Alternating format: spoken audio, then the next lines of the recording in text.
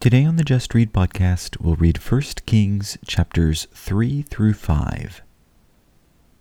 Our reading today will help us continue to fill in the details of Solomon's reign. Solomon is given a unique opportunity to ask God for a blessing of his own choosing. Let's read 1 Kings chapters 3 through 5.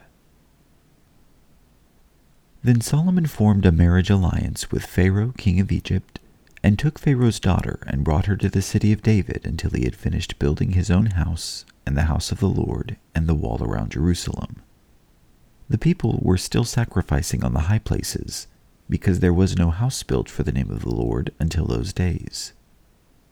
Now Solomon loved the Lord, walking in the statutes of his father David, except he sacrificed and burned incense on the high places. The king went to Gibeon to sacrifice there, for that was the great high place. Solomon offered 1,000 burnt offerings on that altar. In Gibeon the Lord appeared to Solomon in a dream at night, and God said, "Ask what you wish me to give you." Then Solomon said, "You have shown great loving kindness to your servant David my father, according as he walked before you in truth and righteousness and uprightness of heart toward you. And you have reserved for him this great loving kindness, that you have given him a son to sit on his throne as it is this day. Now, O Lord my God, you have made your servant king in place of my father David, yet I am but a child. I do not know how to go out or come in. Your servant is in the midst of your people which you have chosen, a great people who are too many to be numbered or counted. So give your servant an understanding heart to judge your people, to discern between good and evil. For who is able to judge this great people of yours?" It was pleasing in the sight of the Lord that Solomon had asked this thing. God said to him, "Because you have asked this thing, and have not asked for yourself long life, nor have asked riches for yourself, nor have you asked for the life of your enemies, but have asked for yourself discernment to understand justice, behold, I have done according to your words. Behold, I have given you a wise and discerning heart, so that there has been no one like you before you, nor shall one like you arise after you. I have also given you what you have not asked, both riches and honor, so that there will not be any among the kings like you all your days. If you walk in my ways, keep my statutes and commandments as your father David walked, then I will prolong your days." Then Solomon awoke, and behold, it was a dream. And he came to Jerusalem and stood before the ark of the covenant of the Lord, and offered burnt offerings and made peace offerings, and made a feast for all his servants. Then 2 women who were harlots came to the king and stood before him. One woman said, "O my lord, this woman and I live in the same house, and I gave birth to a child while she was in the house.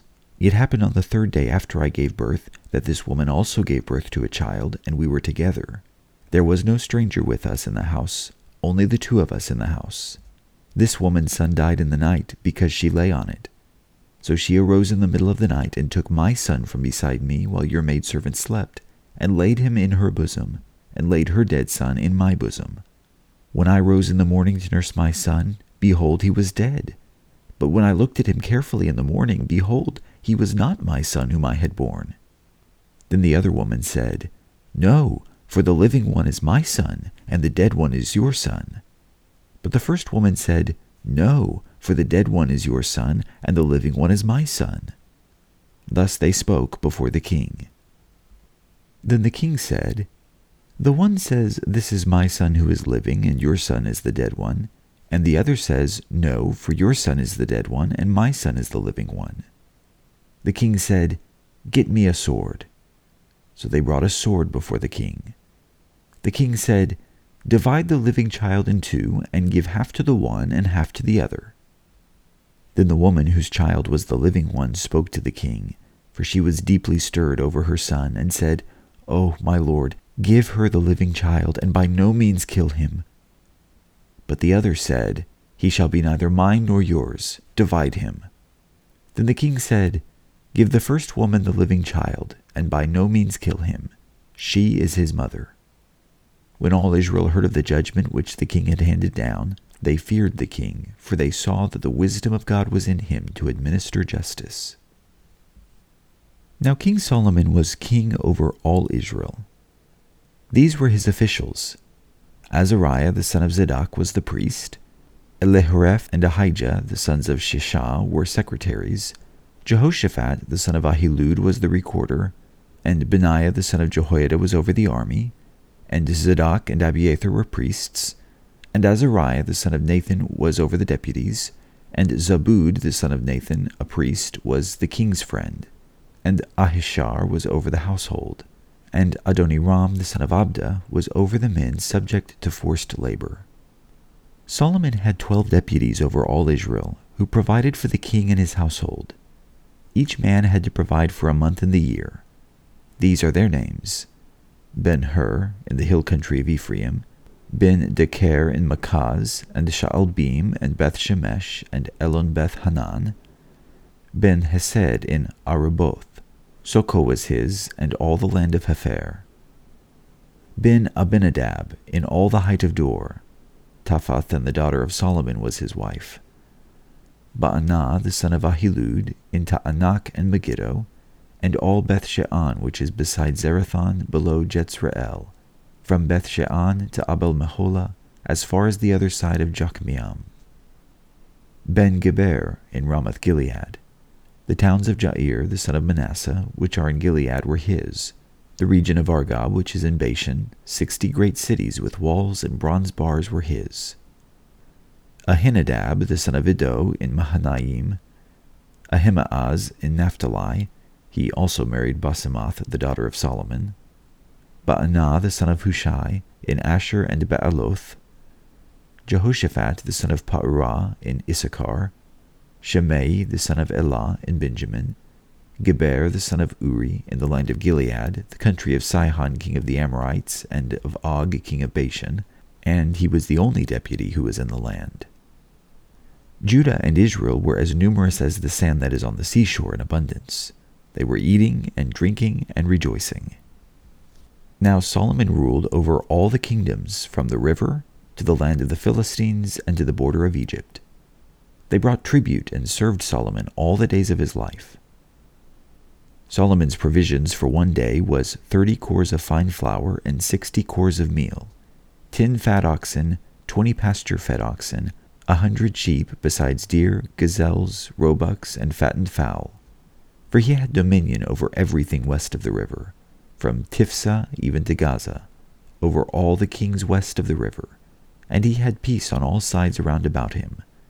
So Judah and Israel lived in safety, every man under his vine and his fig tree, from Dan even to Beersheba, all the days of Solomon. Solomon had 40,000 stalls of horses for his chariots, and 12,000 horsemen. Those deputies provided for King Solomon, and all who came to King Solomon's table, each in his month. They left nothing lacking.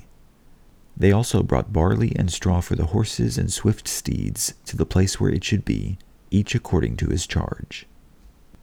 Now God gave Solomon wisdom and very great discernment and breadth of mind, like the sand that is on the seashore. Solomon's wisdom surpassed the wisdom of all the sons of the east and all the wisdom of Egypt.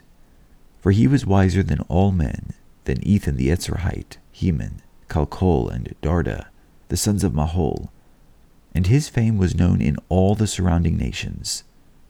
He also spoke 3,000 proverbs, and his songs were 1,005. He spoke of trees, from the cedar that is in Lebanon even to the hyssop that grows on the wall. He spoke also of animals and birds and creeping things and fish.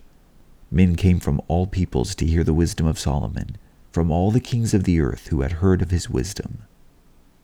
Now Hiram king of Tyre sent his servants to Solomon when he heard that they had anointed him king in place of his father, for Hiram had always been a friend of David.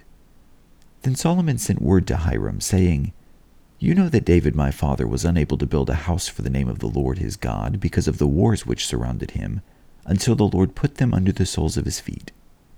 But now the Lord my God has given me rest on every side. There is neither adversary nor misfortune. Behold, I intend to build a house for the name of the Lord my God, as the Lord spoke to David my father, saying, Your son, whom I will set on your throne in your place, he will build the house for my name.